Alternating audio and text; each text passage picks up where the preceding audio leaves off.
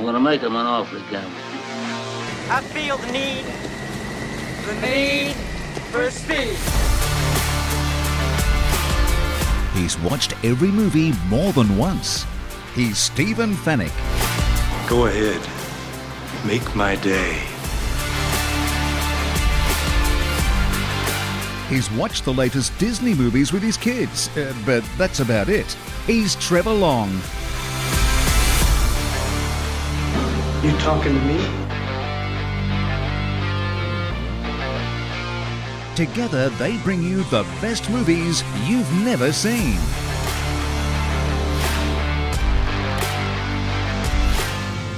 I will look for you. I will find you. And I will kill you. Rent, buy or stream the latest and greatest movies on Fetch.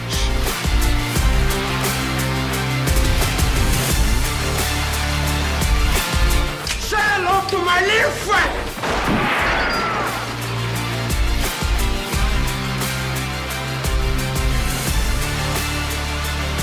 The best movies you've never seen.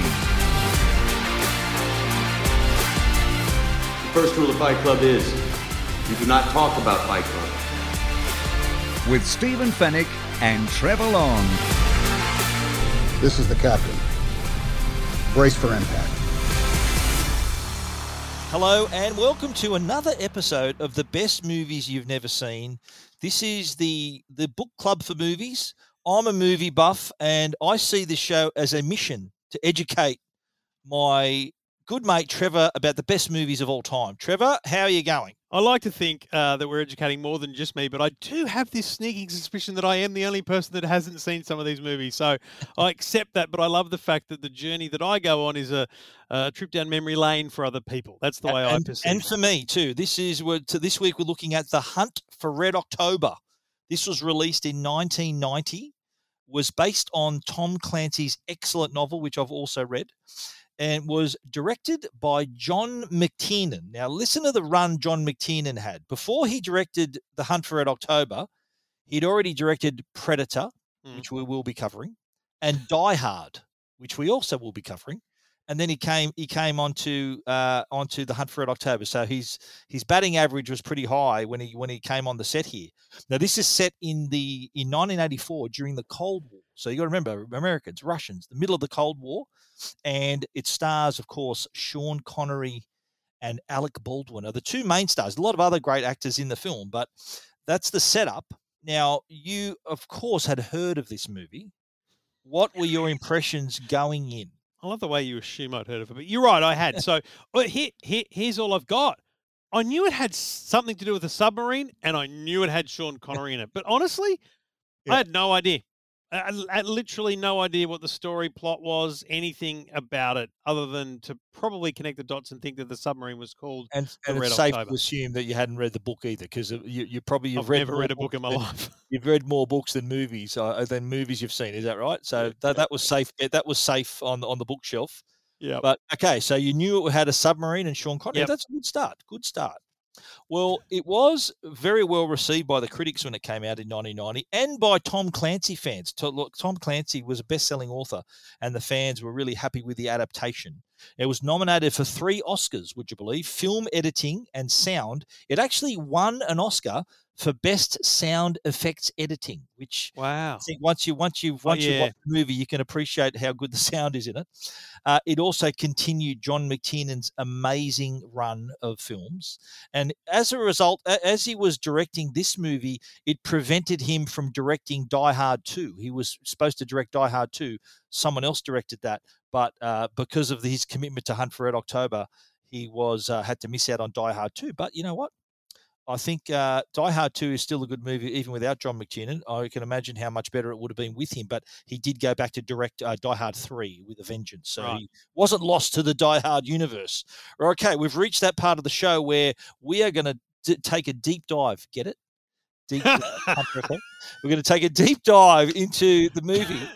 And we're going to be spoiling the hell out of it. So if you haven't watched it yet, this is your last exit before the freeway, we like to call it. So you can go away and maybe catch it on Fetch. And the Fetch, proud sponsors of the best movies you've never seen, where you can just open up your Fetch box, turn it on, fire up the remote, and use voice commands or tap away the search and search for any content. And a movie is the best thing to search for because the depth of content is unbelievable. The number of movies you can rent and buy, a number in the thousands. And then, of course, there's your streaming platforms and the services that you're already subscribed to. And this was yet another example of one that when I did the search, I asked Fetch to show me Hunt for Red October. It showed me that it was available to rent or buy, or it was also available on Stan. So while I'd love to give Fetch the money to rent or buy it, I didn't need to because it was already part of my Stan subscription. I was able to watch it in 4K beautifully on the Fetch Mini 4K. If you haven't got a Fetch box, you can buy them at leading retailers here in Australia, or you can ring your telco and see whether they might offer it as part of a subscription plan. So you can pay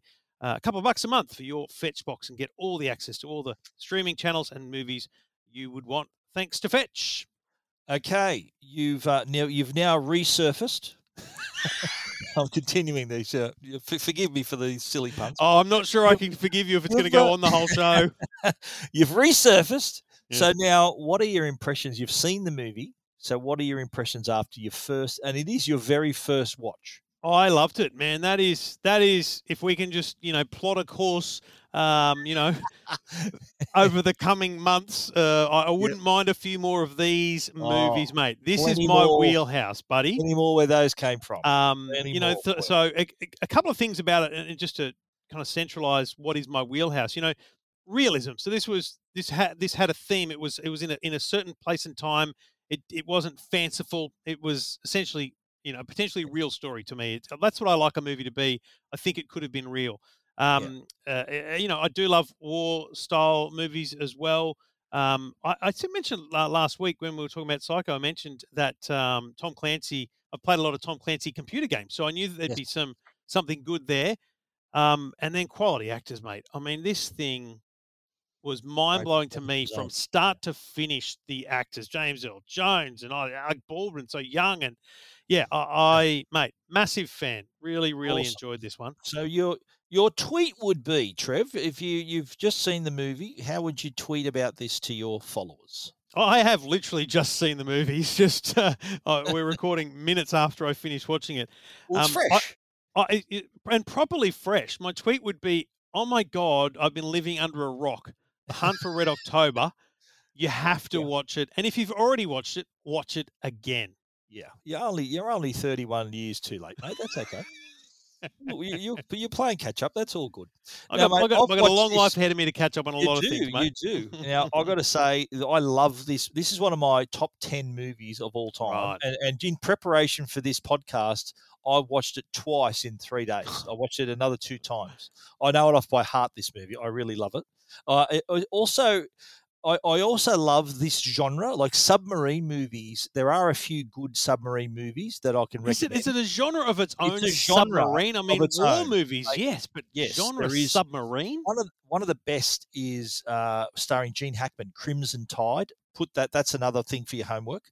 Okay. There's another one with Matthew McConaughey, U571, another great sort of based on true events. That's right. I feel like I might have seen that at the movies. That is an excellent film. And there's more. There's Hunter Killer, K-19, Das Boot, Run Silent, Run Deep. Plenty of movies set on submarines. Gives you that real claustrophobic Run Silent, Run Deep. They really went with your whole, we're going to pun the heck out of this, didn't they? That's an older movie starring Clark Gable, Run Silent, Run Deep. And I think Burt Lancaster's in that too. But anyway, let's talk about the cast of this movie. And, of course, you knew Sean Connery. He was very known as people arguably say he's the best James Bond that was ever featured in the films. Yep. You've seen some James Bond movies, surely. Maybe not? Okay. Not, we'll have to I put might them have on the seen list. one. But he was in also The Rock. He was in Entrapment, Rising Sun. He was also in The Untouchables with Kevin Costner, which is also on our list. Can I just say, I was like, oh, he's a Russian. Like, this, you got to remember, Stephen, you've watched this 100 times. Yeah. 2 hours ago, I've just learned that the main cast member of this iconic movie is the opposition. And it's like, oh, wow. So what? This is mind-blowing to me. Exactly right. Alec Baldwin, you mentioned, young. He was also starred in Beetlejuice, Glenn Ross, excellent movie. 30 Rock, have you seen? Were you a fan of 30 Rock? No, it wasn't really. Okay. Scott Glenn, who played the captain of the USS Dallas, he was in Silence of the Lambs. That was one of his most popular roles. He was also in Training Day. Okay. But I've got a pop quiz for you now. Pop quiz. Two of the cast members, you're a big Law and Order fan. Two of the cast members were in Law and Order. So the district attorney was the captain of Fred Thompson, the yes, ship. USS Enterprise, Yep, correct. came out of the bathroom and had that whole conversation. Yep. Law and Order, the other guy. Guy. Look at is it the White House dude? No. Courtney B. Vance is his real name, and he played Jonesy, who was the sonar expert on the Dallas. Yeah, Courtney B. Vance. He wasn't he? Was he the DA or something in Law and Order Criminal Intent? Was that he? Yeah, I think he was. You're Yeah. right. That's So why I thought he was such a great character. See? Yeah, there you have it. James Earl Jones, you mentioned, of course, you recognise him. Field of Dreams that you've seen. Like this was a moment. You're running through a cast list here that this opening scene, and then it was opening scene and then titles. And titles included these cast members. And I'm going, oh my God, James Earl Jones. It was a solid, star-studded lineup. Yeah, first grade team there. And James Earl Jones, of course, is the voice of Darth Vader. You know that, don't you? You've got that. Yeah, Darth Vader. Yeah, I kept on saying, "No, I am your father." Is that from the Star Wars movies, Stephen? Yes, it is, mate. Anyway, we're going to jump into the memorable scenes, and I reckon the very start of the movie there were some titles that explaining that a sub surfaced at the south of the Grand Banks and apparently suffered a radiation leakage, and what you're about to see never ever happened. So already some intrigue before anything's happened. Yeah.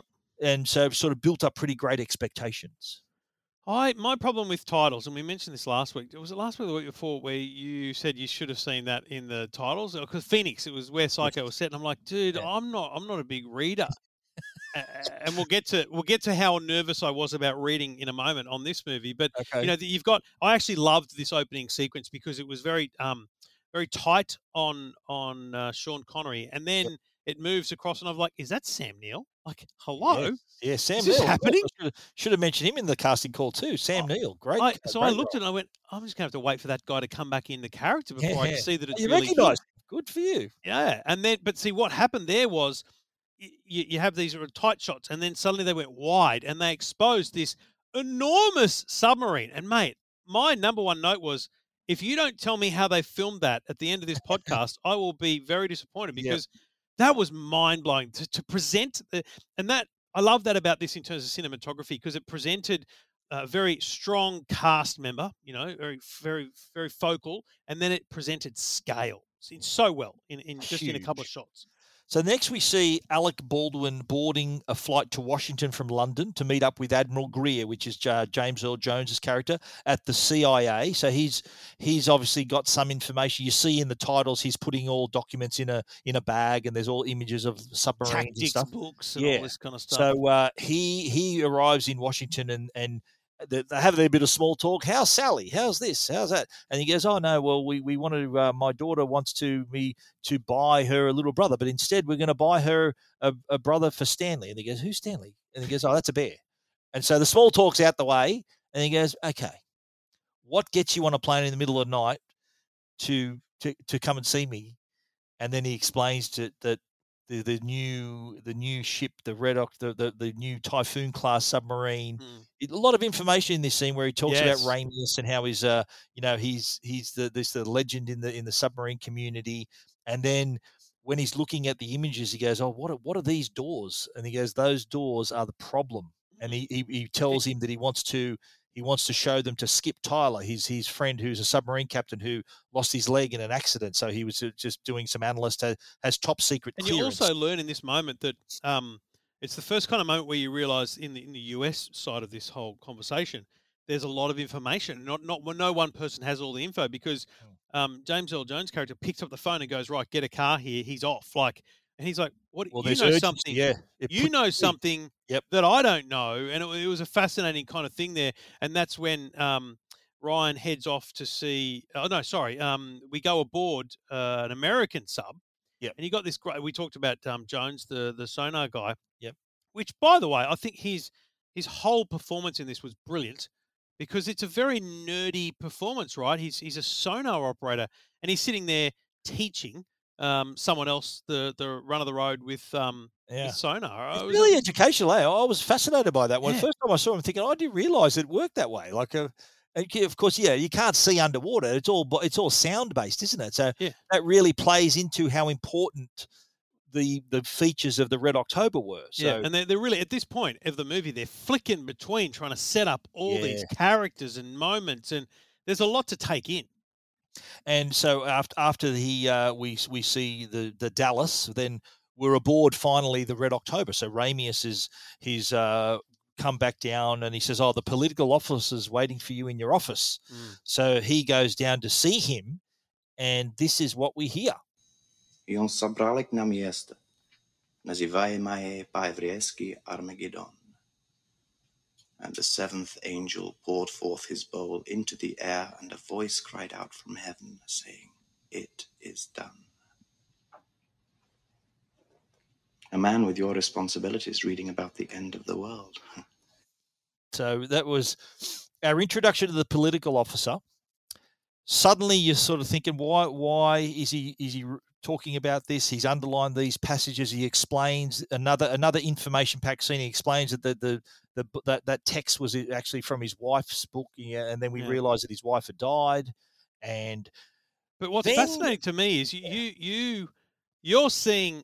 See, I didn't absorb much of that, and you know why? Because I was fascinated at this point, going, "Man, am I going to have to read subtitles through this whole movie?" But in that moment, there was a brilliant piece of cinematography. They zoom in slowly on the political officer as he's saying the word Armageddon, and as he says Armageddon, they pull out, and it's the transition. Of we've established these people as Russian, so you don't need to read anymore. You can imagine it was written. So you were happy about that. Yes, at that point, you can imagine the movie was written that they would speak Russian all the way through, and someone in the movie business went, "Listen, mate, that's not going to fly. Get this stuff happening in English." Exactly, folks. of course. And we learn, of course, that Ramius's wife has died. He asks, "Are there any agents aboard the ship?" And the political officer says, "How would I know? I'll be the last person to know if there's agents on board." Yeah, but here's the thing. He says, "Look, I want to read the orders to the officers." And he goes, "Yeah, okay." But then he pulls him back and snaps his neck on the edge of the table and kills him. I mean, was that a shock to you or what? Did not see that coming.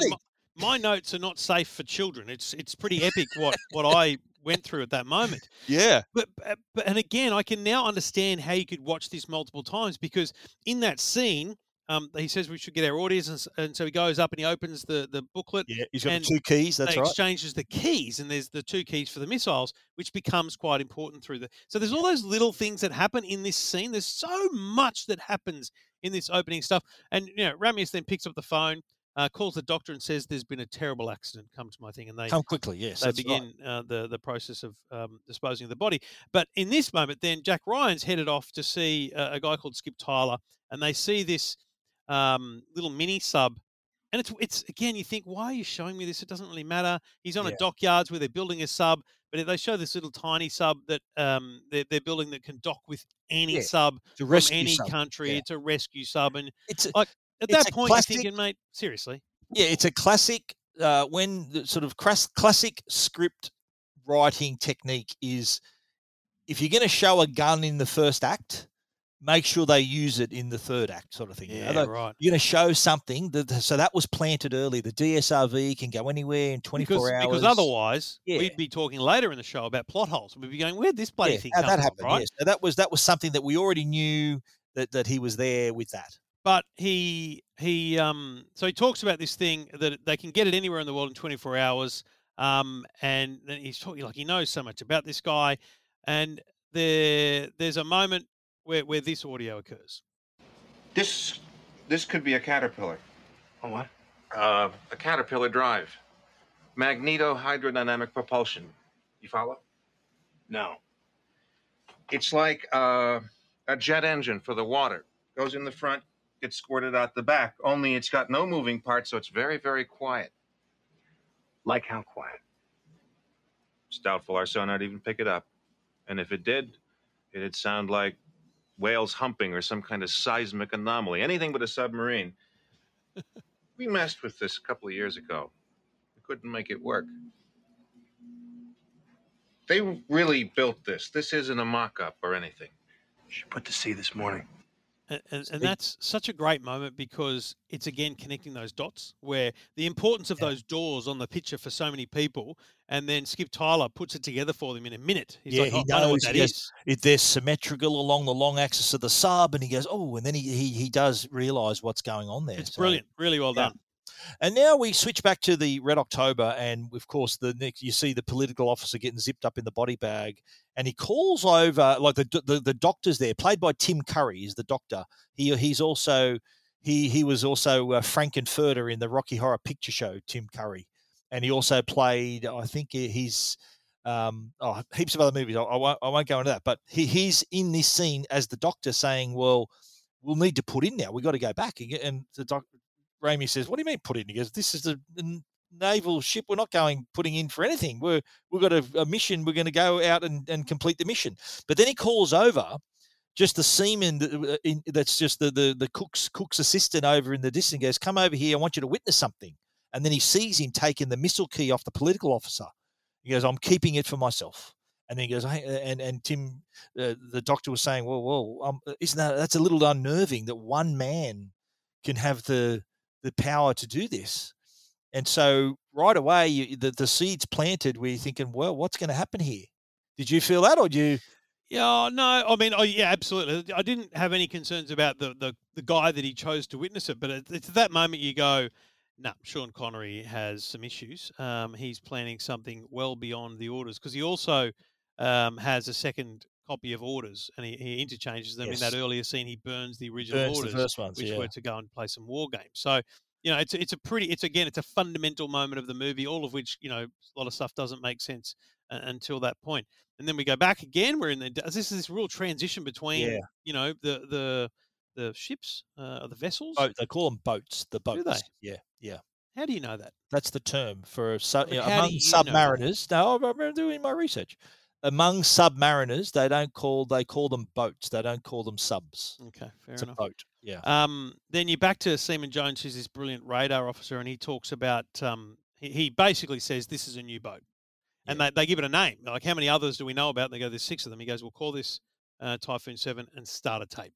So begin recording what you learn about this boat from a sonar perspective. So the Dallas, I think he said, we've caught a boomer coming out of the bar. So he knows that they just happen to be there when the Red October leaves. And then it's time for Ramius to address the crew. And once more, we play our dangerous game. A game of chess against our old adversary, the American Navy. For 40 years, your fathers before you and your older brothers played this game and played it well. But today, the game is different. We have the advantage. It reminds me of the heady days of Sputnik and Yuri Gagarin, when the world trembled at the sound of our rockets. Well, they will tremble again at the sound of our silence. The order is engage the silent drive. So that was the point where they activated the Caterpillar drive, and basically the propellers stopped working. The Caterpillar drive kicked in, and that was when the point where they started the Caterpillar, the Dallas suddenly it disappeared.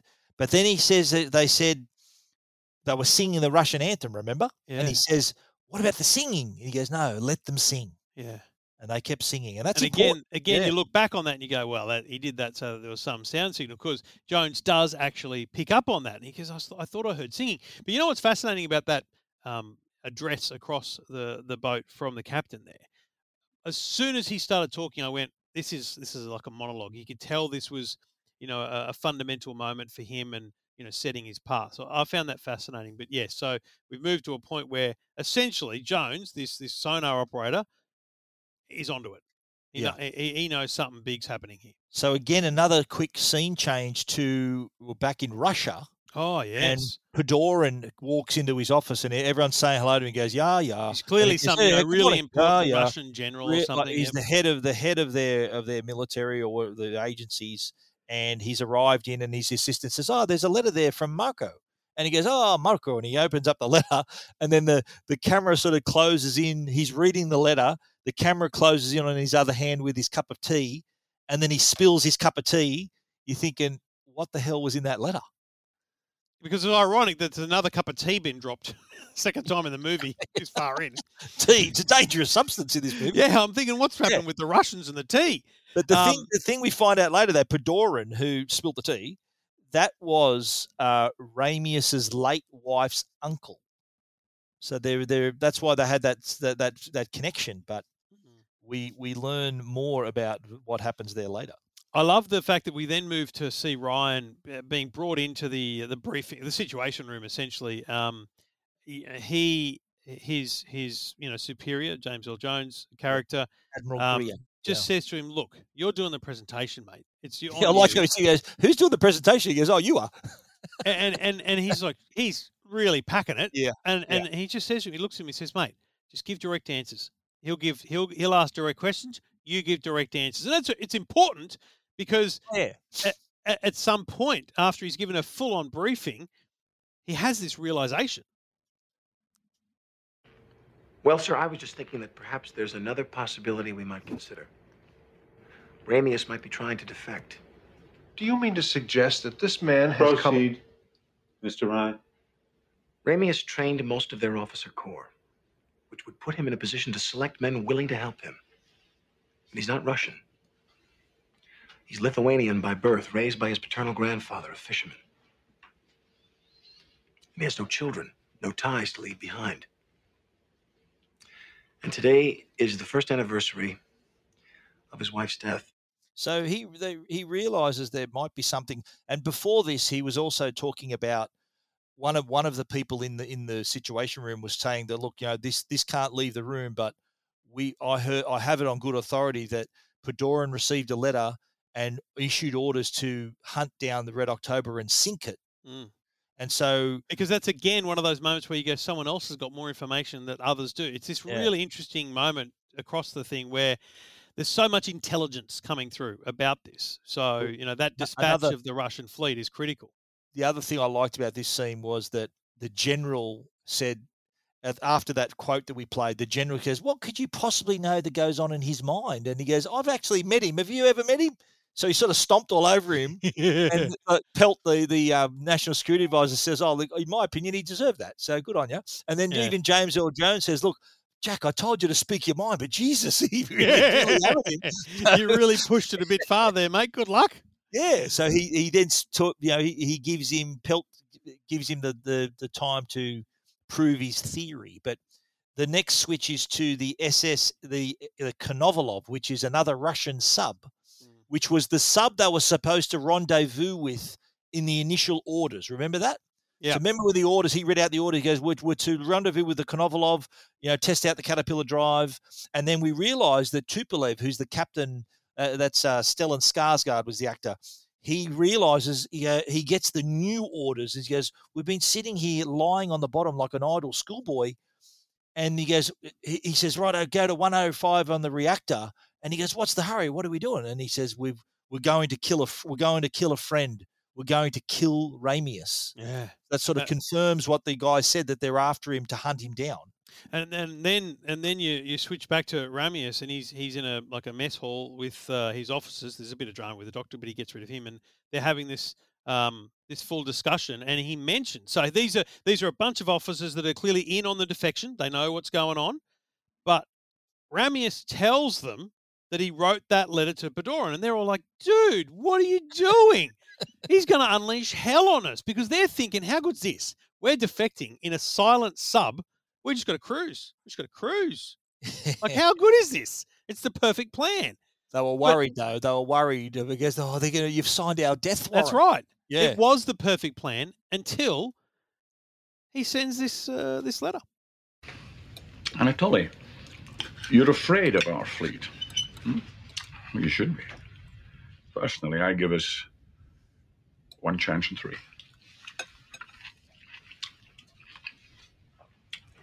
And more tea, anyway. So cool. Tea was dangerous. He offers everyone tea. And because at the start of that scene, they goes, he didn't really slip on his tea, did he? They were saying at the start. and he Oh, was they know. So yeah, I think at the end of that scene, though, Sam Neill, who's his offside of Vasily, says, "Look," he goes, "I'll never ever question you in front of the crew, but he goes, do you reckon it was a smart thing to inform Moscow?" And then he explains to him, he says, "Look, it's not us." He goes, "We got the advantage. It's the Americans that are the worry. They're the ones. We meet the right one, and we're good." So next scene is Ryan flying to the USS Enterprise. Remember how he's on that helicopter, really, really rough sea turbulence. And this was after Pelt had said to him, he goes, "Look, I'm a politician, which means I'm a cheat and a liar, but I like to keep my options open.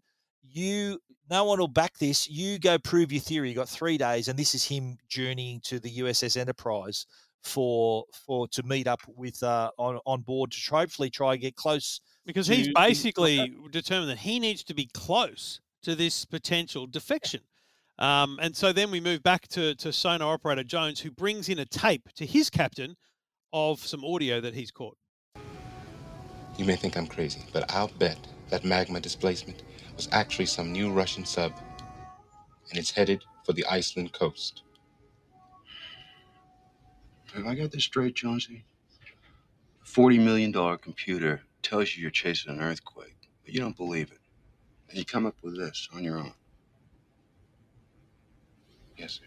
Including all the navigation there. I've got all. Relax, Jonesy. You sold me. So, but before that, you remember when he said, "Look, when he said I thought I heard the singing," and he goes, he plotted it here, and he goes, it leads to the Thor's twins, which is the start of what they call Red Route 1, which apparently they have hyper accurate surveys of this canyon, underwater canyon, that the Russian submarines like to go through there. See, and that's where that path That's where led. it's amazing. Again, you watch this so many times, you pick up on that stuff. Yeah. I didn't pick up on the Red Route 1. I didn't pick up on that level of detail. I just thought it was weird that they were trying to navigate this really detailed canyon. But that's just what it is, right? Yeah. But then we learn a bit more when Ryan turns up on the Enterprise. Christ, that's the craziest notion I've ever heard. A serving line officer, an entire ballistic missile submarine. Hell, they can't all want to defect. Even if it's only the officers, I find it extremely difficult to believe. What's his plan? His plan? Russians don't take a dump, son, without a plan.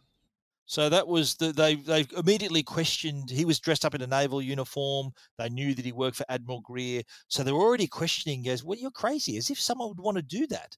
And the whole notion that a whole submarine, the crew, and all that was just too hard for them to fathom. It's a critical moment where that is raised as a point, right? And I think that plants the question with Ryan. I mean, you're right. How he starts thinking a lot during this movie, where he's thinking, right, how does this happen? How does he plan it out? And how can a whole crew defect? But it's an important moment because the other dude on the American boat doubts Ryan, and his commanding officer says, "Listen, he's not a civilian. He knows his stuff. In fact, he survived a chopper crash. He was a Marine. He went through 10 months of traction. There's a whole lot going on there, so cut him some slack." I think that's. You remember when he first met Skip Tyler, and the first thing Skip Tyler asked him was, "How's your back?" Yeah. So you're thinking, okay, so something there. But then we go into, again, it's just this flicking and back into Red October. They've had some sort of problem with the reactor. The Caterpillar circuits have failed, and they have to go back to normal propulsion, which means they're not going to be silent. So you've now got a bit of drama. This whole idea of smooth, quiet sailing in is clearly off the radar. And don't forget, they're in Red Route 1, so it's not like they can just sort of sail out of it. They're kind of stuck in the canyon. But the next scene you see is Pelt meeting the Russian ambassador, and then the Russian ambassador saying, "Well, one of our subs has got into some trouble. It's a rescue mission," and he goes, "Oh, how can we help? Let's help you." So again, that's sort of the whole cat and mouse kind of play between the ambassador and the national security advisor. And it's kind of an aha moment for the national security advisor, who's like, "Oh, okay, a rescue mission. Let's see how we can work that within our theory as well." But then we go back on the ocean, and you've got Soviet anti-submarine aircraft dropping a torpedo. A torpedo is fired at the Red October. The crew is really worried about the boss here, because he looks like a loose cannon, because he's letting this torpedo come very close. But in the end, his tactics, which is an important word in this whole theory, is his tactics get him through, and the torpedo doesn't hit them, but it does explode on the The canyon. crew asking him, why are they shooting at us? And then Sam Neill says, Sonny goes, if they're really shooting at us, we'd be dead already. It was a blank. And then, but you see there's like a moment where the crew's sort of looking at him sideways thinking, what the hell is going on here? So they immediately cast doubt. But then we find out from one of the officers who's in on the defection, he was saying that the buffer circuit was torn out of the Caterpillar. And he said in a way that would be hard to find. So the question is now, is there a saboteur on board? So another level of intrigue has entered the movie. I'll be honest, at this point, I did suspect Sean Connery was the saboteur. Okay. At that point, I went, theories about that. Yeah. I went, hang on a minute. I have a feeling that this bloke has so much, he's so much balls, so much confidence in that whole situation that it just felt like he knew this was coming. He was too relaxed, if you know what I mean. I think intentionally so. Yeah. But then we're back on the Enterprise, and Jack Ryan has worked out he was in the shower, so you can talk about this, what he was trying to do here. They had to figure out, how do you get people to want to get off a submarine? He's like, it's basically, that moment of solace we all have where you're in the shower in the morning, you have a shave, whatever it is you're doing. It's that kind of, it's my personal time. You got time to think. Yeah. No, you got time to think. And so he's thinking, right, how do you get off a nuclear submarine? It's this really interesting thought process that he goes through in that whole nuclear moment. That's the critical part of it. But also too, when he comes out and says, "Oh look, I know how they want to get off," and he goes, "Hang on a minute, mate." And there was like dramas with the plane. Remember that's right. Bumped wings, and then he was talking again to the other officer, looking at the map of where all the ships were, and they were sort of trying to speculate what was going to happen. Something else strange. They're banging away with their active sonar as if they're looking for something, but nobody's listening. What do you mean? Well, they're moving at close to 30 knots. At that speed, they could run over my daughter's stereo and not hear it. They're not trying to find Ramius, they're trying to drive him. Drive him where? Hounds to the hunters. Your sub-captain's going to make it to America, all right, Mr. Ryan. He's going to die within sight of it. So that was the scene also where he sees the Dallas off on its own. He goes, "What do you mean? What's this doing up here?" He goes, "Oh, they're following some sort of magma displacement thing." And he goes, "Oh, that's it." He goes, "I've got to get to the Dallas." So we've discovered that Dallas has actually discovered the Red October. Yep. And the Caterpillar's running normally again. But they have this was the scene where Sam Neill's character, Vasily, and Ramius are talking about life in the States, and he goes, I want to get a recreational vehicle. I want to raise rabbits. I want to marry a woman to cook the rabbits for me. He goes, I want to live in Montana. He goes, do you reckon, will they let me live in Montana? And it was sort of he's sort of talking about his dream. He wants to be able to drive from state to state with no papers. So that was kind of the American dream that's why they were defecting. Yeah, and I think that it also humanizes a little bit of what happens later on in the movie, that whole American dream part of it. But, then the kind of tactics of this whole thing come in. You've got this sudden turn to see if anyone's behind him. He's talking. The Dallas is actually lurking behind them here. So it's becoming there's a lot of tension at this point. But the Crazy Ivan is an important thing, because apparently that's what Russian submariners, they turn suddenly to see if there's anyone behind them. Right. And I think Jones was just discussing that as long as we stay behind them, they're deaf as a post. We stay behind them, we're good. So it's that whole tactical thing that's going on.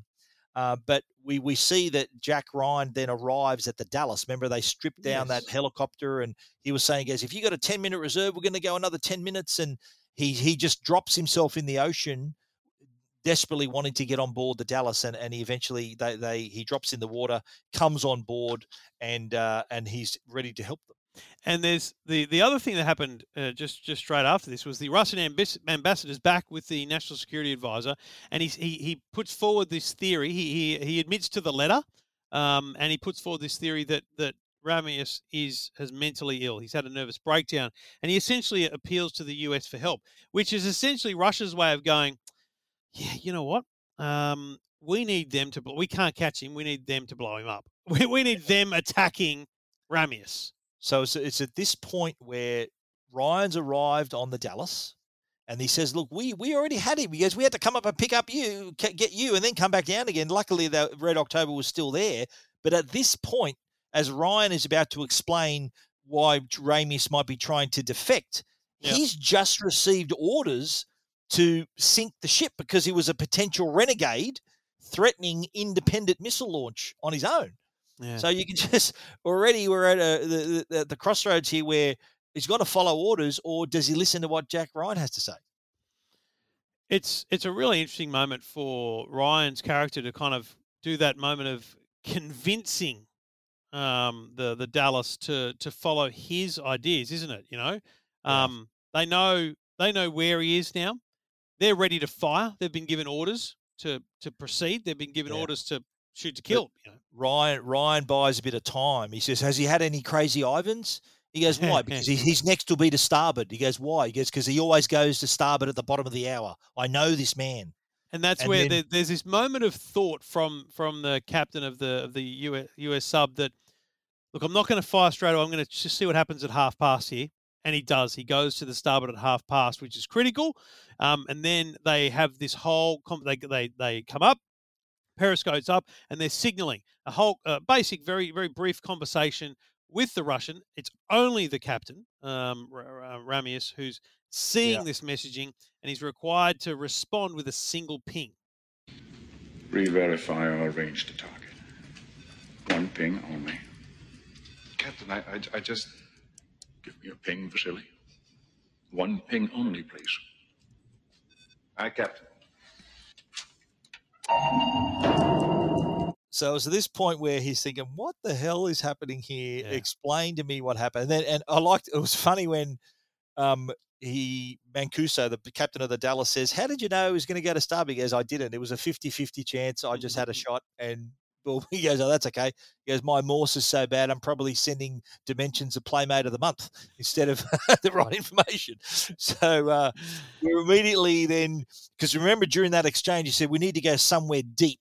So they went to he looked on the chart, and they had to head straight south. And then 20 hours later, the radiation alarm suddenly sounds on the Red October, and the doctors there are alarmed, sort of saying, "Oh God, if there's radiation, we goes venting the air is not going to help. We've got to get the men off." Yeah. And that's really what was sort of the tactic there. And what's interesting there is all I'm thinking at this point is that's Ramius's plan, because you know Ryan had to know what the plan was, and this was it. This was their plan for getting. This was his plan for getting the crew off the ship. Yeah, but he had to though. They had to give the impression that, you know, they saw the American ship approaching, and they had to give the crew the impression that they're not going to give up without a fight. They're going to sink below them and scuttle the ship rather than give over the ship to the Americans. Because again, the whole point of this is to keep the ship. They don't want to lose that illusion. That's right. And then the doctor's saying to him, he goes, "Oh, you'll receive the Order of Lenin for this, Captain. You're so brave." And he then they sink below the crew, and then all hell breaks. It's on for hell. It's all on because the Americans are dropping torpedoes. There's a really great moment where they're about to shoot this thing. Right, it's about to go, and James Earl Jones' character, you can hear the guy, the missile operator, whatever you want to call him, is counting it down 700 feet, 600 feet, 500 feet. He opens up the missile button, and you expect he's going to detonate it at 0, but James Earl Jones reaches down and goes boom and detonates it at like 200 or so, and then he turns to the guy and he says, "Listen, I was never here." Essentially, you heard it hit the hull, and I was never here. It never happened. So I mean, it's a great. I thought that was a great moment. Then this little mini sub recovery vehicle just appears because they can get it anywhere in 24 hours, as was earlier mentioned, and they get on that and they're going to head out to meet underwater, which is the critical thing, right? How can they bring the sub up to do an exchange of defection? So they're going to do this exchange underwater, which is fascinating, and So handshaking and. The DSRV was a critical little plot point there because, like you said, they travelled and it just happened to have a generic docking collar, so it could dock any submarine. So that was handy. They entered the Red October, and I think the Mancuso offers Ryan the gun. Remember, he says, "Look, are you willing to bet your life that he's going to defect? Like, here's a gun." Yeah. And and but he takes it. when He has to take it essentially because he does. It is. You're going into enemy territory. You'd be mad not to. But there's this great moment where Ramius and he speak Russian. And Ramius walks over and there's a shaking of the hands, and that's the moment where the defection is officially on. Yeah, but you hear the sound of a torpedo, and Jonesy, the genius sonar operator from the Dallas, and he says, "No," he goes, "The Americans are shooting at us again." He goes, "No, they're not." He goes, "The pitch is too high. Torpedo's Russian." Yeah. So the Konovalov, who you forgot about by now, who was rushing to meet the Red October at 105% on the reactor, has suddenly materialized, and it's on again. Again, it's on again, right? he misses the first time, and so Tupolev wants another torpedo ready, and the Red October realizes they got to start maneuvering. He goes, "Get that thing off my boat." He says, "Get the DSRV." Remember, he goes, "Hey, did you hear a torpedo?" He goes, "Yeah, get out of here." Yeah. So There's one bloke left in the little rescue sub, and he just shuts the hatch and says, and he actually says, "Where am I going to go?" So he's Which off. is brilliant. But it's because obviously there's no crew. You've just got the officers now. You've got American and Russian officers. So Ramius sits Ryan down at the controls. He's got to steer the ship. Ryan says to him, "Look, I'm the CIA. I'm not a naval officer. I just write books." And Ramius says, "No, steer to 315." And the American guy's like, "No, don't." Ramius says yes, and there's this clear moment of connection between Ryan and Ramius, where he goes, "Well, I'm going to do that," and he turns to 315, which is a critical point because it's about turning into the. I thought this was fascinating, and it seemed very real to me. You'll probably tell me if it's a plot hole, but he turned into the path of the torpedo because the torpedo was set to detonate at 1,000 feet, for example. But by the time it caught the sub, it was only at 800 feet, so it was just a bit of metal in the water, and so it just bounced off and broke up on the side of the sub. Now, that's spot on. What he did, he closed the distance to the torpedo so it couldn't arm itself. If he had sat still, it would have armed itself and detonated at that point. So he decided to steer into it, close the gap, classic naval tactics. But the next thing, they've just got out of the dodged torpedo the bullet, situation. literally. Yeah, well, they've dodged the torpedo, but then bullets start firing. Right. And they're thinking, what the hell's here? It must be a member of the crew. And poor old Vasily, who gets shot in the chest, and his final line was, and it broke your heart, "I would have loved to have seen Montana." So he dies there at the con, and they determine what the hell is he trying to do, and they see the warning light, and he's gone into the missile bay. The guy who fired the shots, he's gone into the missile bay, and he goes, "Look, can he fire a missile?" He goes, "No, but he can blow one up and incinerate the ship." Yeah, you can tell straight away his plan is to detonate the ship. Ramius and Ryan go to chase him. Ramius gets shot.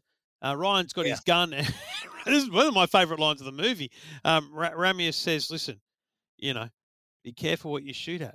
And he's around, and then he gets shot at like 10 times, bang, bang, bang, bang, and he goes, "Be careful what I shoot at." It's just such a great moment where Baldwin's character's like, "Dude, this other guy's shooting at me." Yeah, but then we see the Konovalov fires off yet another torpedo. So he's taken all the safeties off it. It's armed the second it leaves the tube. And what do we see next, though, is the Dallas coming in to try to steer it away. And then they do that emergency blow right to the surface. See, I'll tell you what I thought was interesting there. The Dallas coming in, my initial thought was, oh, my God, the Americans are going to take the hit here. So that they just to recover this, important information that Russian sub, they're going to lose a crew and a sub, because you think this torpedo is going to hit the Americans, but as you said, it comes up like a whale or a dolphin, and the Russian crew who are being rescued think that they've driven the Americans out of the water, but actually they've just avoided a torpedo which was fired by the Konovalov. And because it's now got no target, it just goes looking.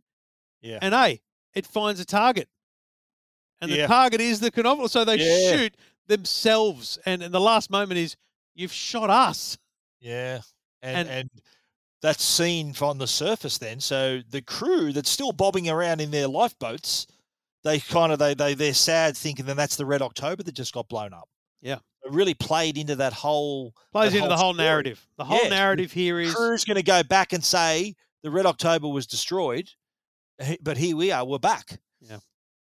And you know why then? Of course, in that he chose that spot. Remember, he says, "Oh, we're going to go somewhere deep." The deep waters, So the because when they come back to the ambassador, the US guy says, "Listen, it's such deep waters. It'll be a very long time before we recover anything for analysis," which is their way of saying you'll never know which sub it was that was destroyed. It's too deep, yeah. And then the ambassador says, "By the way, we have lost another submarine," which is the Konovalov, and the US Secretary of Defense or whatever he is goes, "You've lost another one," as if to play dumb. It was very, very well done. And so now we see Ramius and Ryan on the bridge of the Red October, hiding in a river in Maine, and he was saying that it's miles away from any satellite, and he says to him, "Welcome to the New World." So, yeah. And the final scene is, of course, Ryan. Remember at the start where he says, "I can never sleep on a plane." This was good. This was well done because I was keen to get on with it. As I was sailing into they'd had that final moment, "Welcome to the New World." Yeah. I thought that's enough. It's over. Well done.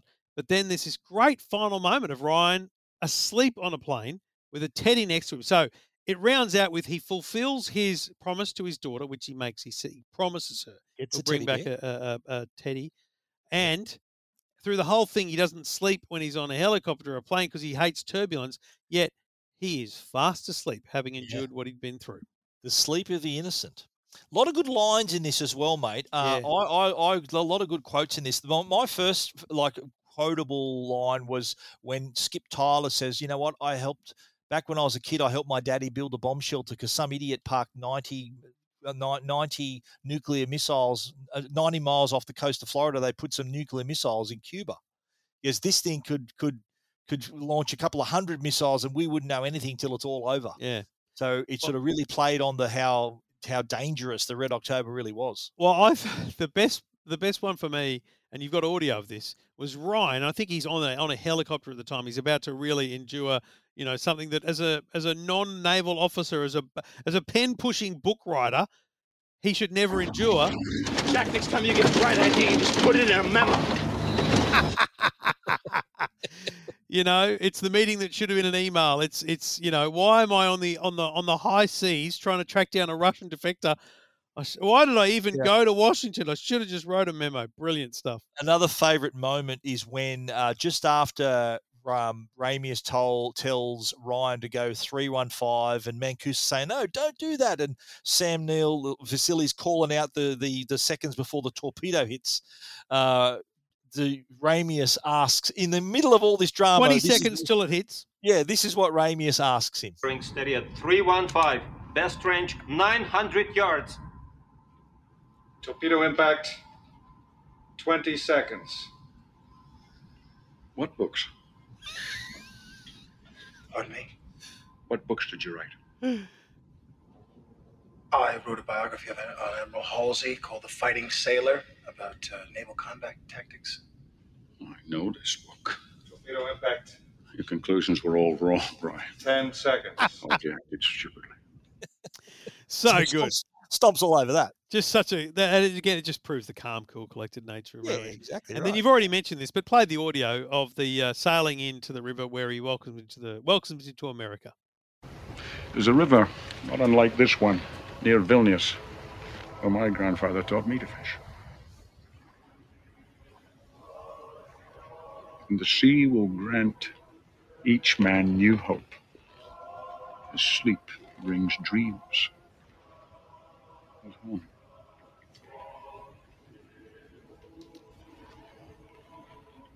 Christopher Columbus.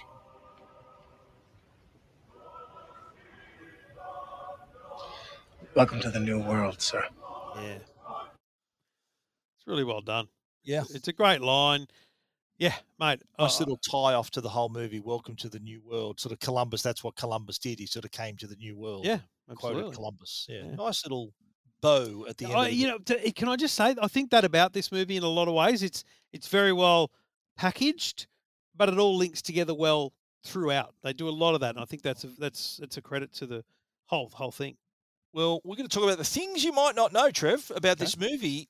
Did you know that Harrison Ford turned down the role of Jack Ryan?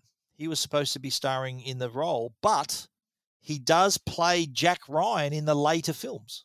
Oh, there's So more? Alec Baldwin, this was the first film adaptation, film portrayal of Jack Ryan, but in the later films, I think Clear and Present Danger, there's a couple others that Harrison Ford is actually Jack Ryan. So he does come back to the role. Yeah. Okay. Now, the submarine special effects. Yes. Would you believe they were never, ever filmed underwater?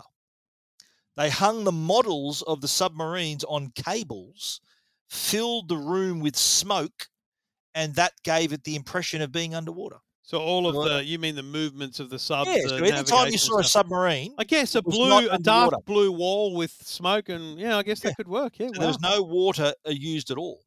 The interiors of the subs were also shot on really large gimbals on sound stages, so it would be able to move the set up to 45 degrees at an angle of 45 degrees. So it's that like you're seems really on a extreme, submarine. given there's only really 2 moments where you see, like a cup fall or someone hold on. It seems like an extreme expense to go to.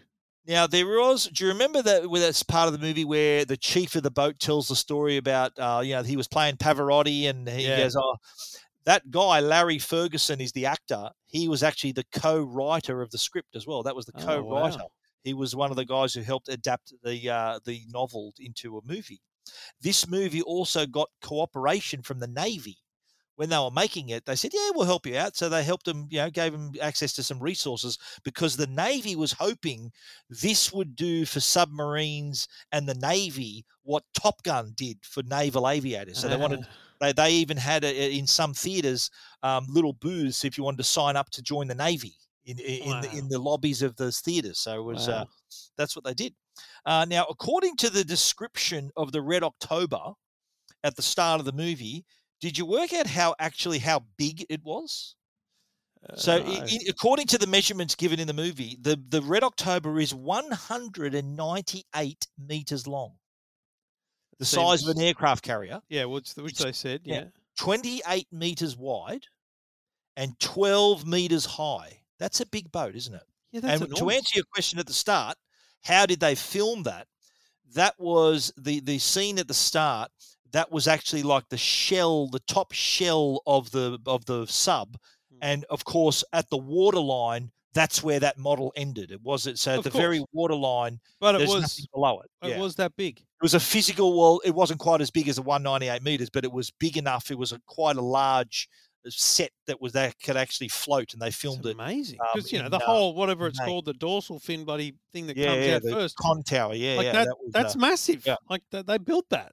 Exactly. So we're going to talk now about how did that happen. Okay, how did that happen? Some plot holes here. Sean Connery's Russian accent. It does sounded very Scottish, don't you reckon? Well, you know what? You accepted it. I didn't really notice it. I thought it was more interesting that when they went, in and out, and we're in English now. Yeah, it's cool, man. You just speak Scottish, buddy. Don't try and put on an American. Don't try and do anything else. Just you be you. Yeah, fair enough. Fair enough. Now, I've seen this movie many times, right? And I'm still trying to work out how exactly Ramius kills the political officer. Remember, he's trying to walk away. He grabs him back. Does he break his neck on the edge of the table? Is that what happens? Like, could you? Is that how you saw it? I didn't even see the table there. Maybe he knocked him out on the edge of the table. Remember, they were sitting at a table. Remember, they were sitting opposite each other on a table. I felt like at best he knocked him out on the side of the table, and then he just broke his neck with his with his because body. maybe he sort of pushes down on him. Yeah, right. Yeah. So he's got some skills. He's got hand-to-hand combat. I mean, I wouldn't want to face him anywhere. No, exactly right. The Ryan at the start. Do you remember? Cast your mind back to the briefing. Remember when he arrives? They're in the elevator. They're going down to the briefing. Yep. And they goes, "What happened?" He goes, "Oh, a Russian the Dallas, a submarine, end up just disappearing in front of it." Right. So they mentioned at that point of the movie the Dallas, and yet when later on in the movie, when he's on the USS Enterprise, he goes, "Well, what's the Dallas? What's this? What are they doing?" He'd already been told that the Dallas had contacted the Red October. Plot hole, yeah. Yeah, and he says, "Well, I need. Oh, okay, that's where I need to be then, because he. Mate, he why sort of didn't you asked go there in twice. the first place? Exactly right. Well, I don't think they knew exactly where it was, but anyway, when the Dallas, remember they had to surface to pick up Ryan. Yeah. That would have been a bit noisy, don't you reckon? Don't you reckon the Red October would have heard him? Go up and down. But they do say at some point they say, like he says, "Where are they?" And they go, "Well, we did have them, but we had to come up for you." Yeah, I know. But then So- he go back down. He goes, "Oh, he's still sitting there." So Yeah, anyway, right. they probably weren't. It was that day, the sonar operator's day off on the Red October that day, probably. Now the saboteur. Yeah. Was it the cook? Yeah. Remember the cook shows him the missile key. Remember he goes, "Witness When you this." say the saboteur, Yes. in Who what is the sense? saboteur? Was it the cook? Remember the cook? who Ramius. shoots- Eh? It's Ramius. No. Well, it's Loganoff, the cook. Remember the bloke who's firing the gun? No, he's just you know what? No, Hang on. He's just a disgruntled bloke who stayed on the boat because he knew that this was not an ordinary, evacuation because he knew about the bloody key thing. Okay, but you picked it. That was the same guy who was the Yes. witness to the keys. Yes. Okay. Now, did you remember early on when the political officer saying goes, "How many agents?" He goes, "How do I know how many agents? I'll be the last to know." According to, and I've read the book. In the book, that cook was a trained GRU agent, so that was the saboteur. It was the cook. I'm still They don't don't really explain that properly in the movie, eh? I mean, so there's two major acts of sabotage. One kills the caterpillar system. Yep. The other creates the nuclear leak. Yes, well, that was the officers did that, but the saboteur was still the cook. Who So they happened. So the first one wasn't planned. Is that what you're saying? No, the See, first. I looked at it and went, the whole thing was planned by Ramius. No, well, remember when they said, "Oh, look, we're not going to be silent." Why would they cruel themselves like that? That they're going to hobble themselves by not being silent. Yeah. So it was the cook all along, mate. Next up, the Red October was hidden in the river. Remember, he says, "Oh, we've come all this way to hide in a river," and then None of the locals are going to say anything about that. Well, maybe, but the satellite. He said, "Oh, the satellite." He goes, "The nearest naval port is 100 miles away." For a satellite, 100 miles is nothing. They could just look up a little centimeter on the screen. No, but I went with that because they're analysing the ins and outs of ports and bases. I'm more worried about how a local town doesn't, somehow make a big deal about this 200-meter sub that's parked in the river. Are you kidding me? Where'd that come from? Yeah, where'd that come from? Now, did you notice in the movie different lighting for each sub to help the audience distinguish between them? So in the Red October, the lighting was mainly red. But Okay. in the Dallas, lighting was mainly blue. Okay. And in the Konovalov, the lighting was mainly green. So just visually, you think, oh, blue, we're on the Dallas. Red, we're on the Red October. Green, we're on the Konovalov. I was just pretty That much was a going technique. with the crew to work out who we were with. Yeah, well, it was a technique that they wanted people to distinguish more easily Fair enough. Which sub they were on. We already mentioned Skip Tyler asking how's your back. So that was, we later find out that Ryan was a Marine, survived a chopper crash and had to learn how to walk again. So he's a bit of a badass there. And the bear in the final shot. Now, you haven't seen Die Hard, have you? Die Hard? I have. Yeah, I've seen Die Hard. This was the movie he made after Die Hard, John McTiernan. Yeah. It's the same bear that was in Die Hard. Do you remember when he's got the limo and Argyle was the limo driver. He had the bear in the back of the limo. That's the same bear in the final shot of Red October. Same bear is in Red October as in Die Hard. That's You're it, mad. mate. The hunt for Red October. That's the level of detail we get to in this show, mate.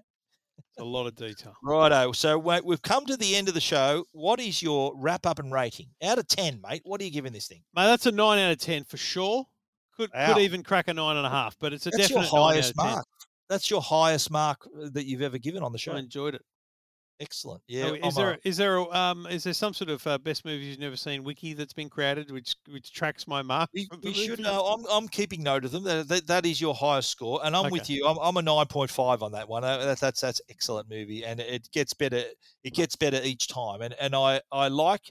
So I remember you've asked me, yes, how do you watch the same movie over and over again? It's like when you go to when an art fan looks at a painting and they appreciate the painting for what it is. That's me with movies. I appreciate, the cinematography and the sound. I remember how good the sound was, the sound effects editing in this. They won an Oscar. It was amazing.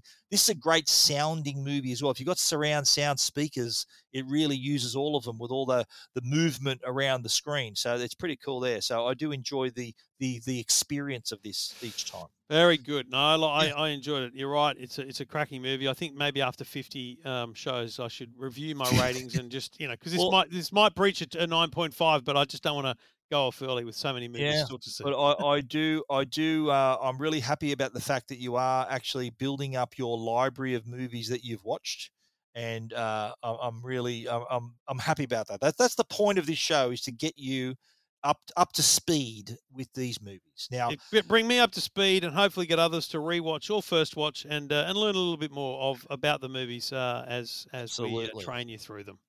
Okay, well, next time we are a more recent film we're going to be looking at. It's The Social Network, the film written by Aaron Sorkin, based on the Ben Mesrick book Accidental Billionaires, about the formation, basically, of Facebook and the story of Mark Zuckerberg. Excellent movie. So that is your assignment before next week's show, Trevor, is to watch The Social Network. And written by Aaron Sorkin, directed by David Fincher, genius director David Fincher. So that is what we are watching. So if you want to catch up with the show next week and you want to watch The Social Network and sort of join the whole show with us next week, that's what you need to do. Get onto your Fetch. If you've got a Fetch box, search up The Social Network and enjoy that movie before us, with us, or get it ready for viewing after you've listened to the show next week. All righty. Thanks for watching, Trev. I look forward to your thoughts on The Social Network. And for everyone else, thank you for joining us, and enjoy your movies.